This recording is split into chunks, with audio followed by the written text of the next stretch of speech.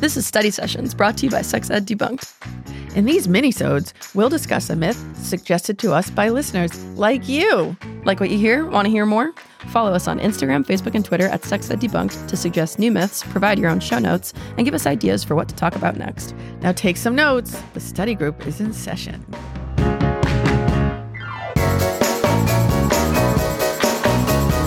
Hi, welcome to Study Sessions, a bi-weekly minisode from Sex Ed Debunked, where we tackle questions and topics brought to us by you, our listeners. This week's study session is inspired by a friend of mine who recently asked me what I knew about the pear ring, and my answer was nothing. So I did a little bit of research. Here's the deal with the pear ring. So the pear ring is advertised as the world's biggest social experiment. And what it is, and this is crazy because you have to buy a ring, but you buy this small turquoise ring that singles can wear to show that they're open to meeting new people. So it's this social experiment designed to eliminate the need for dating apps while also encouraging people to connect in real life by basically signaling or flagging to people like, hello, I'm single and I'm interested. I wonder if there's a different colored band for people in open relationships. Who are in relationships but still available. Not make this about people who already have someone and are looking for more people. This is about people who are looking for one person just to bounce off with. Doesn't mean that they won't add more. They are sold out, though, which is interesting because this is all run by pre-sale, and they are already 100% sold out of their rings for the pear ring social experiment. And I guess the reason that this pear ring thing has become a thing, and I learned about it from my friend who lives in Austin, and Austin is very like up and coming with social experiments and tech and blah, blah, blah. So I think it's starting there and kind of branching out to maybe more rural areas. But basically it is supposed to counter dating app fatigue. And especially, I would say, this is a little presumptuous, but in the post-COVID era, getting people back into the idea of meeting in real life. Which brings us to the topic of this episode. It's not just the pear ring, but it is the current state of dating. Yes. The current state of dating, as I'm talking to my students and other friends, current state of dating is kind of rough. There's a lot of rough. Well, there's rough out there, people. Well, because of, like you said, because we're still coming out of COVID, there's a lot of social anxiety about connections in real life. And in fact, the studies are showing that more people, and particularly young people, are choosing to remain single for a lot of different reasons, but one of them including that the dating apps are exhausting. Sure. And that there's changing social norms about relationships. I actually asked my class just the other night, and these are my students who are teaching psychology. I'm teaching psychology of human sexuality.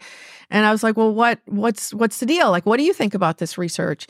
And a lot of the common refrain was, relations take effort and time.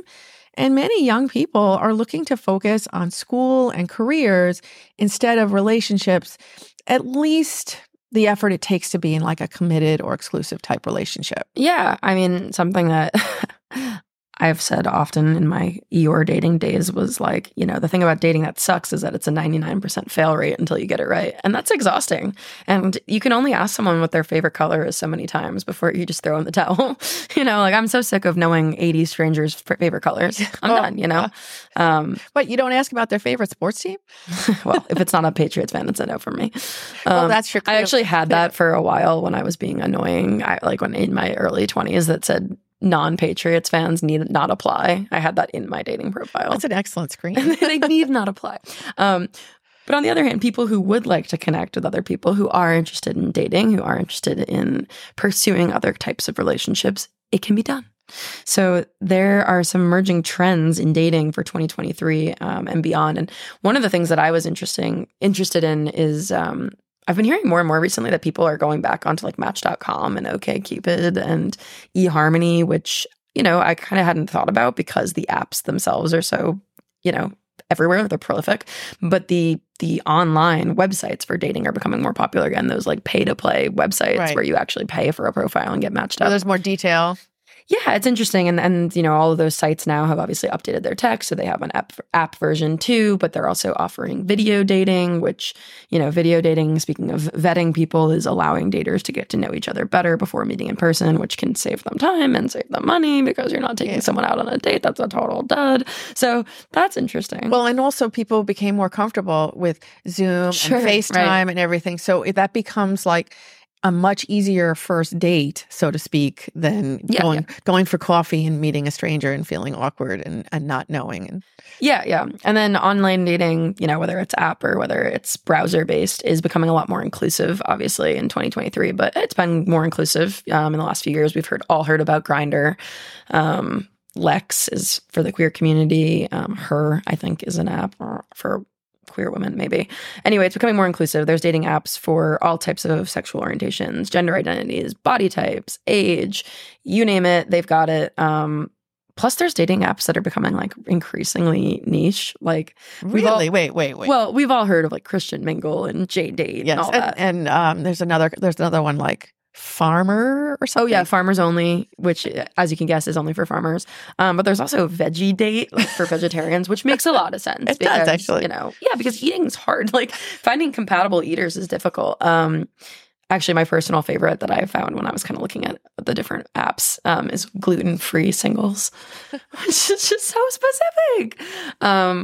I'm really glad that my girlfriend wasn't on there, because I probably would have lost her to some other cool gluten-free people, but thank God she didn't know about it, Well, you met her in real life, right? I met her in real life. But you would not have been on the gluten-free app. I know, that's what I'm saying. We know you love gluten. We would have missed out on each other if she had been on gluten-free singles, so I'm so glad that she didn't know, Well, one of the things that I'm hearing, though, is that these are actually designed to streamline the dating process, because we are feeling, that we have less and less time, and we definitely don't want to be like, quote unquote, wasting time on something that's just not going to have any positive benefit. Like, people are looking not just for relationships, but really just fun and cool people to hang out with and connect with, and maybe not have an expectation of a relationship. And so if you're going to these really specific apps, you can already know that you have something in common. Yeah. And something that's pretty, like, if you're a vegetarian, that's really meaningful to you. I mean, I'm sure I can't imagine anything more insufferable than a vegan-only dating app. Except maybe a tech bro dating app. I'll be steering clear. Thank you very much. Well, I'll be steering clear anyway. I'm taken. Huh. You are. You're very much taken. Very much taken. But taking it. So you're right. There are these apps that are meant to, streamline that endless meeting and greeting. And do we have anything in common? We don't. That's awkward. So glad I paid for your coffee, whatever. But the opposite is that there's also like completely blind dating. Terrifying. and it is terrifying. So of course there's like real life blind dating. Got it. Understood. Like setting you up with whoever. And then there's also like apps. But usually real life blind dating is a friend of yours saying like, right, I think this person would be great for you. So you're trusting your friends. And then I mentioned earlier like Lex, which isn't necessarily used for dating, but can be. And that's just posts, like text posts. Most apps require you to have photos or something like that. But there are options for truly blind dating. Although a few weeks ago, a friend of mine who is a dear friend of mine and is figuring out their sexual identity and trying to kind of explore it, but also wants to be really covert about it, like doesn't, wants to be discreet, told me about this app called Sniffies. Sniffies? And I hate it. The name is itself is kind of is a little cringy. And what it is it's like a geo-targeted app where you literally give no information whatsoever except your coordinates. And I know it's not going to surprise anyone that this is used almost exclusively by the gay male community, which is no shade. It's just the things we know about the gay male community is that they have, a lot of sex. It's just part of the gay male culture. And great, good for you. Wear protection. Maybe don't do it before a sporting event. Tune in for our other episode. But yeah, this app Sniffies quite literally no personal information whatsoever, no photos, no names, no age, no nothing. All you do is put in your coordinates and it remains anonymous. There is an option if you want to do the non-anonymous version to like add a little bit more personal information, but the bread and butter of this app is total anonymity and you drop a coordinate. Wow. Yeah. Seems unsafe. We don't advise that necessarily, but no. As an important caveat to all of this, be careful with dating always. And I would actually meet in a public place. Check where the coordinates are. Make sure the coordinates are in a public place. If the coordinates are at the bottom of a river, don't go there. Got it. Yeah. If it's in a dark forest in a cave, don't go there. Don't go there. And then the other thing, as we're talking through, the 2023 state of dating is relationship diversity is also. So, of course, the apps are becoming a lot more inclusive of age. There's over 50-year-old apps, over 60 apps. Like, they're doing the Golden Bachelor right now on ABC. Like, it's a 70-year-old bachelor. The apps are more LGBTQ inclusive, all that. But there's also relationship diversity. Right. And relationship diversity is, it's becoming talked about more. And when we say relationship diversity, we're talking about people who might want to be in open relationships, polyamorous relationships. So there's a number of dating sites right now that are geared towards people who are trying to be consensually, we like to say, or ethically non-monogamous. #open is one that I believe has an app and is online. OkCupid actually added a feature for people to be able to say whether or not they're polyamorous. Unfortunately, some of them say open to non-monogamy, which are sometimes people who are not ethically non-monogamous, but there is a feature there that at least like you can be expressive about it. Yeah, sometimes the filters just don't work on these apps. I've definitely been on Bumble, Tinder, whatever in the past, long time ago now, but you put you're interested in women and you just get a bunch of men and you're like, right. How? You're not reading it. Yeah. So you always have to be mindful of that too. But one that is really, people have said they've had pretty good success with is one called Feeld, Feeld. And people can look for other people in open relationships and actually be really, really specific about what type of experience they're looking for. And it could be a sexual experience like, MMF, FFM, things like that, or can be like couples looking to meet other couples. And it could just be meeting other couples who are like-minded, who just want to hang out. It could be couples looking for a woman, couples looking for a guy, and actually single people just looking for people to hang out with. Yeah. I mean, I was going to say, when we were talking about OkCupid, this is also something that I think a lot of the apps are doing, and they're not all trying to cater to everyone, but OkCupid obviously started out as a very heteronormative, very specific monogamous relationship website. They've evolved because the state of dating has evolved. Similarly, Bumble added options for Bumble BFF, if you just want to meet friends. One of my friends met her now best friend through Bumble BFF, so I think the apps are also evolving to understand that there are so many different types of relationships that people are seeking out. And again, in a post-COVID era, not that we're dismissing that there is still COVID, but in a post-COVID social scene where people are getting out and meeting each other again in real life, all kinds of relationships have been on the back burner and need to be, put in front again. So it's kind of cool to see the apps evolving in that way. So something like the Pair Ring comes out and you're like, okay, great, whatever, it's the next new fad. But it's actually kind of nice to see these established apps, whether it's OkCupid, whether it's Bumble. Tinder's really expanded a lot of its options actually to be more inclusive and not just simply be a hookup app. It's nice to see that the apps and the browser-based, programs or whatever are expanding. Well, and I think what you say, Tinder still kind of has that reputation, but I think you can look at it more, not so much as a hookup app, but casual relationships. And people can hang out, have fun, and just kind of have sexual play on the table without this expectation of a relationship escalator that, okay, now that we've been talking, we have to start, say if we're exclusive or not, or say if we're going to be committed or not. And I think there's a sense that a lot of people are craving connection, but not necessarily all of the time and effort that goes into a serious relationship. And because as you said, and as your student said, it's a lot. It's a lot. It's exhausting. It's a lot. And, and is that what people don't always want that to be their sole focus, but having connection with somebody that they really like to hang out with when they want to take a break from their studies or their career or whatever is their responsibilities is a pretty great thing. And I think it's really interesting to know that so many of these apps are kind of creating a space for simply people to meet people, to have meeting other people. Yeah, to have funny girl. Whatever kind of relationship you want. People need other people. Totally. And of course, as we do, we did a little bit of research. We looked at a little bit of Reddit, explored around, found some funny terms. What? Reddit has funny terms for things that are going on in the world? People who are dating but not looking for a serious relationship, half-masting. Fair. Got it. Yeah. That's it. No. Yeah. Yep. Half-masting. Got it.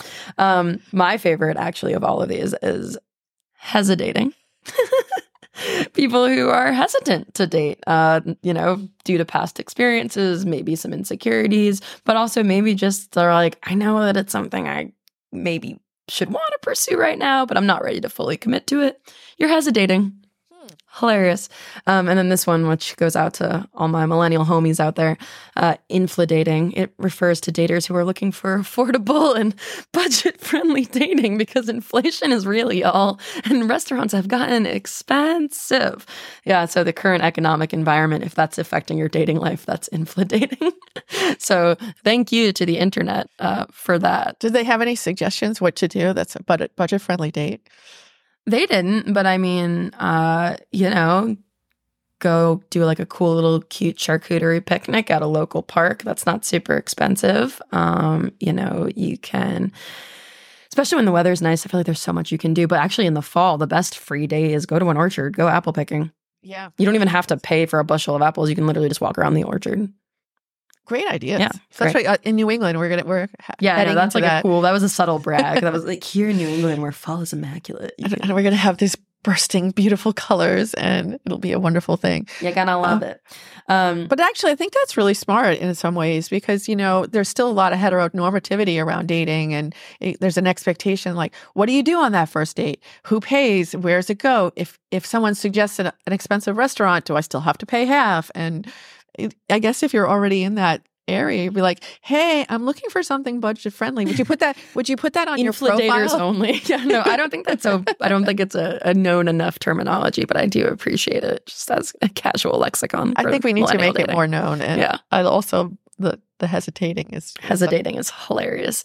But of course, there are people who are looking for meaningful connections. Of course. There's tons of apps for that too. Like we're talking about the niche apps and the funny apps because those are also a reality of dating in 2023. But there are also plenty of apps that are out there to meet a real connection, make meaningful connections. And those are some of the ones that I think are kind of the OG apps, right? The Match.com and the eHarmony. For sure. But you've also got there's an app called Coffee Meets Bagel, which I think is a really funny name. Which could also be infladating. Right. Yeah, that's a cheap. Hey, breakfast dates are always the cheapest, y'all. There's my pro tip for you. But get a coffee. But yeah, Coffee Meets Bagel, literally their tagline is for people who want to get serious about dating. And then we've talked about Hinge before on the show, but I love Hinge because I love Hinge's marketing. But Hinge's marketing is that Hinge is the app designed to be deleted because they want you to meet someone and have it last, which again, marketing, whoever does their marketing. So the bottom line is to some extent, depending on what you're looking for, there's an app for that. There's an app for that. Yeah, that's like going throwback to the early 2000s Apple. Again, marketing.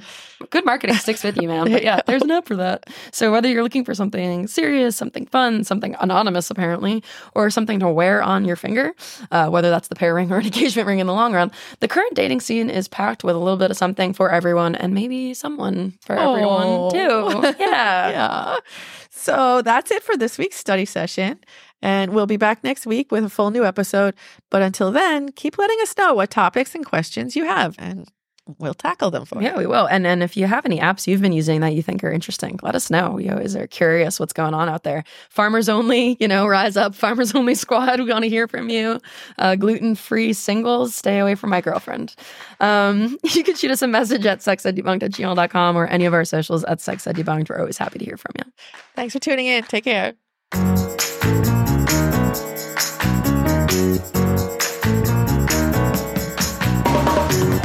Sex Ed Debunked is produced by Trailblaze Media in Providence, Rhode Island. Our sound producer is Ezra Winters, with production assistance from Shay Weintraub.